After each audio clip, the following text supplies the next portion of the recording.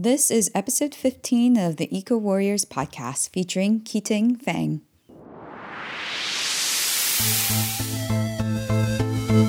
You're listening to the Eco Warriors podcast featuring inspiring stories from women in green business, sustainability, and conservation. Here's your host, Barbara Lee.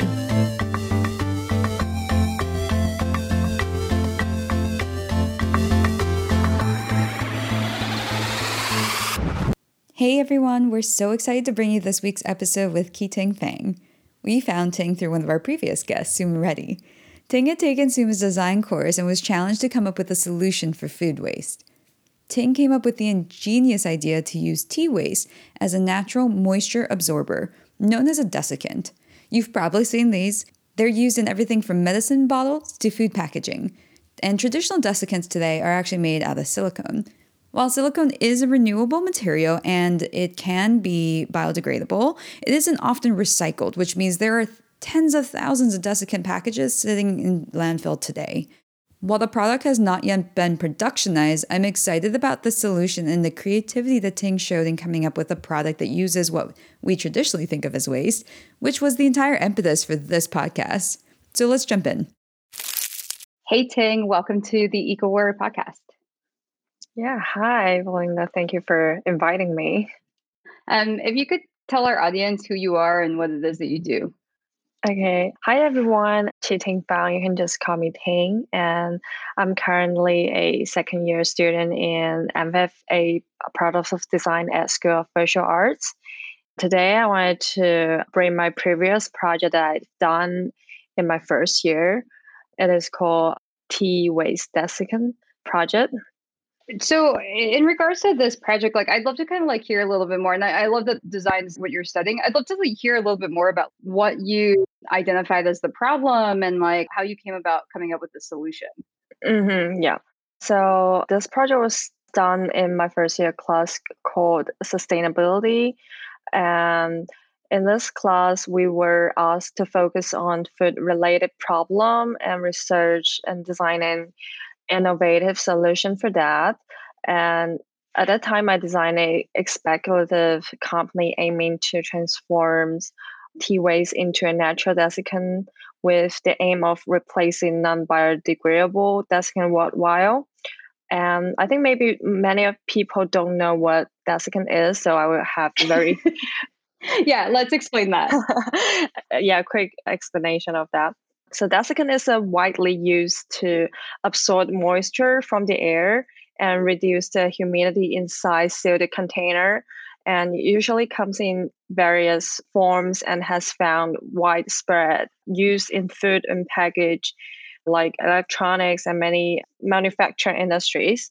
Yeah, I think recently the place that I have seen a desiccant is when you buy any type of pills. So my vitamins and things like this, there's always one of these inside the container to help absorb any moisture.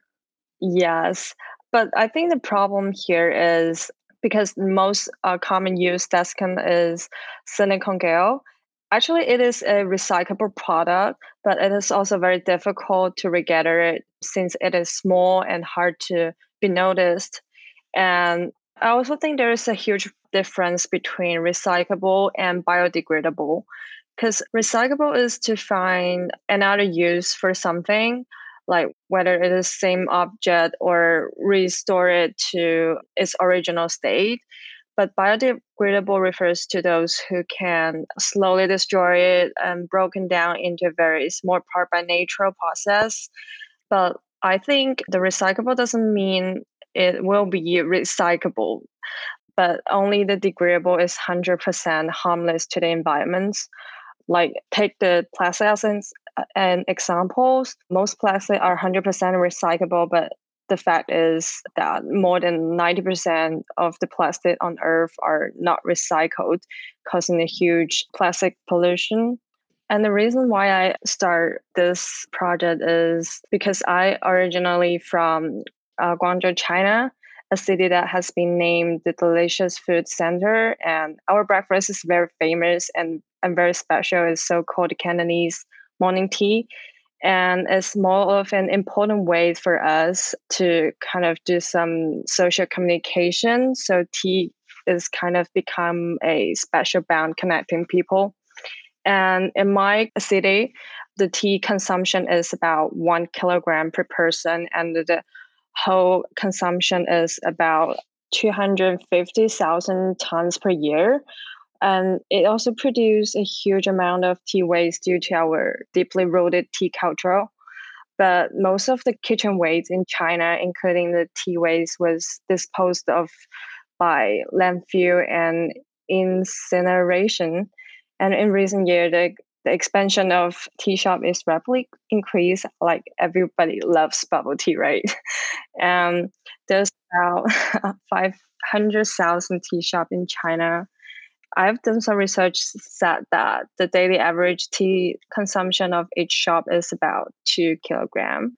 So I can do a very simple calculation of that. So like a big city in China, Guangzhou, produce more than 4,000 kilogram of tea waste a day. Wow. Yeah, that's a lot. And then Yes. it is worth to raise our attention that actually the tea waste have a highly recyclable value, which can be transformed into a new product. Like what I wanted to do, natural tea desiccant, and make profit in the desiccant global market. Do you know how big the global market is for a product like this? Because I think like it's almost deceiving because it's such a small product, but it is so widely used. Like how much does this actually cost us, you know? Yeah, I've done some research about that as well because I was curious about the future of this industry. And from some report said that like they predicted the revenue by 2027 is approximately like $190 million per year. And Oh my gosh. so yeah, that's a lot. And then I think probably in the future, because people actually notice that the tea waste can be made into desiccant. So it is also can be widely used in different industry. So I really looking good at it.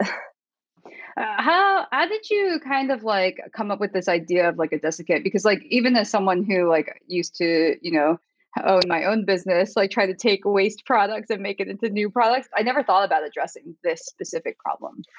Yes, at first I didn't notice that as well, but it was a school project. Our instructor lead us to look into our own kind of food routine to find some elements that we can develop. So I just basically started from my own life, my own daily life, because I drink tea a lot. And I also know that it is a green material that can be widely used. And I also know that like lots of like environmentally friendly products are made by tea. So I just started to do some research about that, like what is the best way to make use of that large amount of tea waste. That's super interesting. And do you know, like, are there other benefits to using tea versus like the current material that we use, which is like silicone? Yes. So compared to the most common use silicone desiccant currently on the market, the dry tea desiccant is made of 100% recyclable natural materials and harmless to people and the environment. And it is fully biodegradable because the way I wanted to produce the tea waste desiccant is very simple. Like we will do nothing more than dry and grill ground. So first of all, we plan to collect material from the local tea shop and then send it to the factory to dry it and grind it, and finally pack it as a brand new natural desiccant. So the whole process is quite simple, and like we didn't want it to involve any other things in it. And I don't know that much about the silicone desiccants. I know that you mentioned like, you know, it's a material that can be recycled and like, you know, obviously like silicone comes from sand, like it is to an extent a natural product, but like is it still as safe or is it safer to like use the tea? Yeah, it is safe, even though it has been used before, but because the characteristic of the tea itself, it has a strong water absorbing characteristic. So it is perfect for moisture proof when it is dry. Oh, I meant like, is it like safe in terms of, I always think of like, and I think there are some desiccants that are made of silicone and some are actually made out of like more chemical based products. And I always think about this issue of like, there's so many things that we use that even if we don't realize it are chemically leaking into everything that we use and put on into and onto our bodies. Yes, you're right.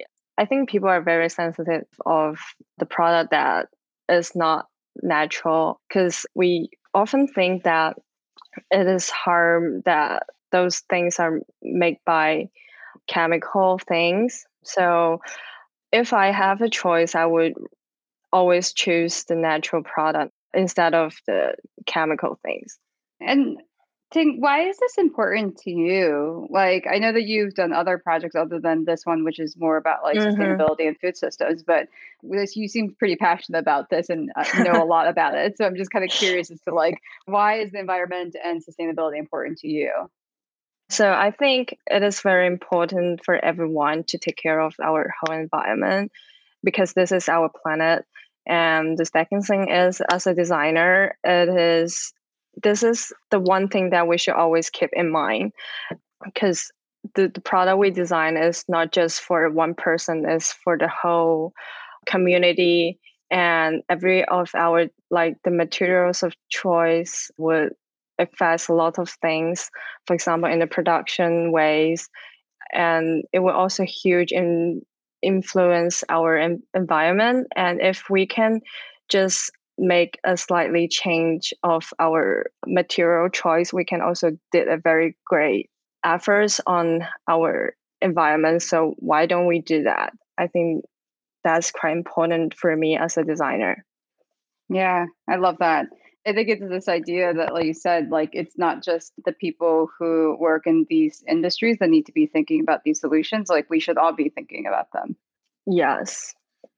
Cool. Anything that you want to share in terms of like your tips for folks at home and how they can maybe in small ways reduce their impact on the environment?